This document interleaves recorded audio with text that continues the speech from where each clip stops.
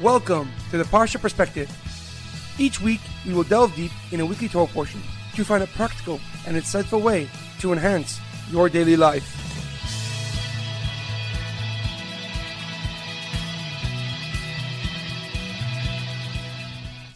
Thank you for tuning in.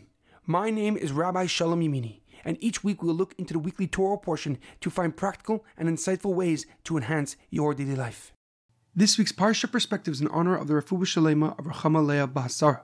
This week's Parsha Perspective is in honor of my grandfather, Rav Yehuda ben Rav Aaron, as well as Leah Mincha Bas Yaakov Yosef, Edward ben Ephraim, Shlomo ben Edward, and Yerchmiel Daniel ben Gedalia. May their souls be uplifted and may their memories be a blessing. This week's Torah portion is a double Torah portion as we end the fourth book of the Torah, Sefer Bamidbar, Parshas Matos Massei. Our parshas begin with Moshe Rabbeinu teaching the leaders of each tribe many laws concerning vows and promises. He teaches them how to make and annul a vow and under which circumstances a person can cancel a vow made by another. God then instructed Moshe Rabbeinu to retaliate against Midian for sending their women to make the Jewish people sin. Moshe Rabbeinu gathered 1,000 soldiers from each tribe and anointed Pinchas the priest to lead the attack against Midian. The Jewish army emerged victoriously and killed their kings and every fighting age male, including Bilam, the non-Jewish prophet who tried to curse the Jewish nation. When the soldiers returned from battle, they gave Moshe an exact total of their spoils of war and divided it equally amongst themselves. However, a question comes to mind. Towards the end of the Parshas, Moshe Rabbeinu designates 6 cities of refuge for those who mistakenly kill another person. They must move and remain in the city of refuge until the death of the current Kohen Gadol, the current high priest.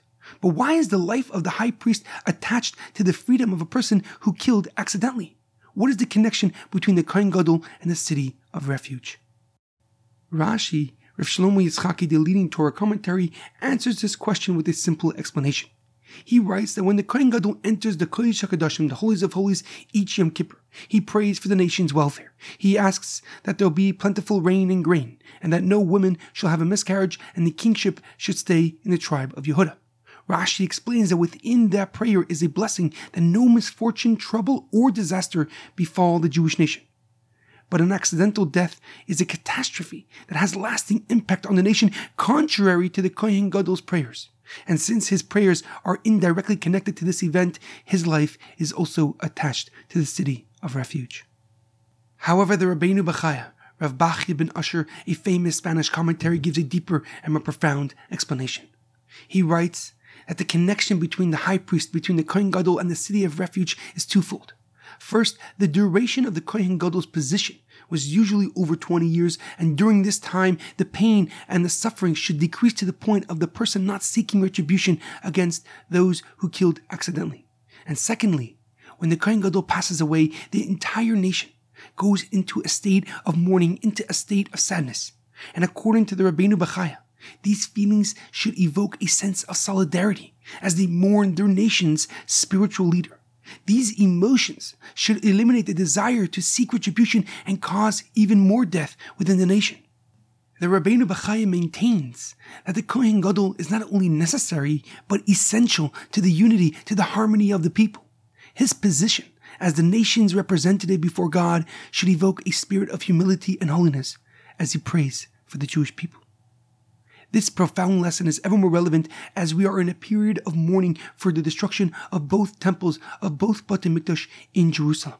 These 3 weeks are a time of solidarity and connection as we mourn the loss of God's physical homes. We must let go of nonsensical grudges, judgments, and resentments for a greater purpose, being God's children and God's chosen nation.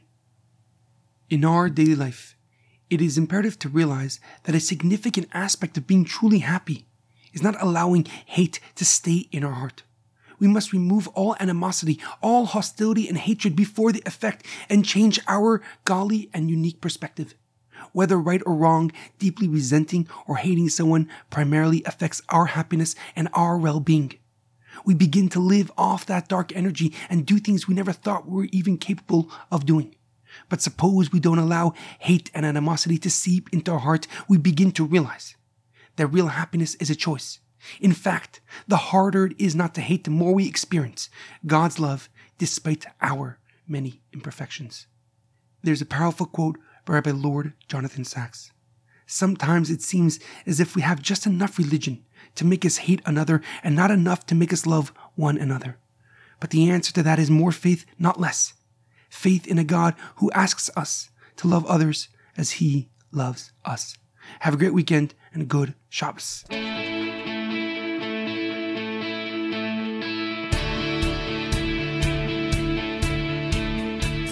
Thank you for tuning in to The Parsha Perspective.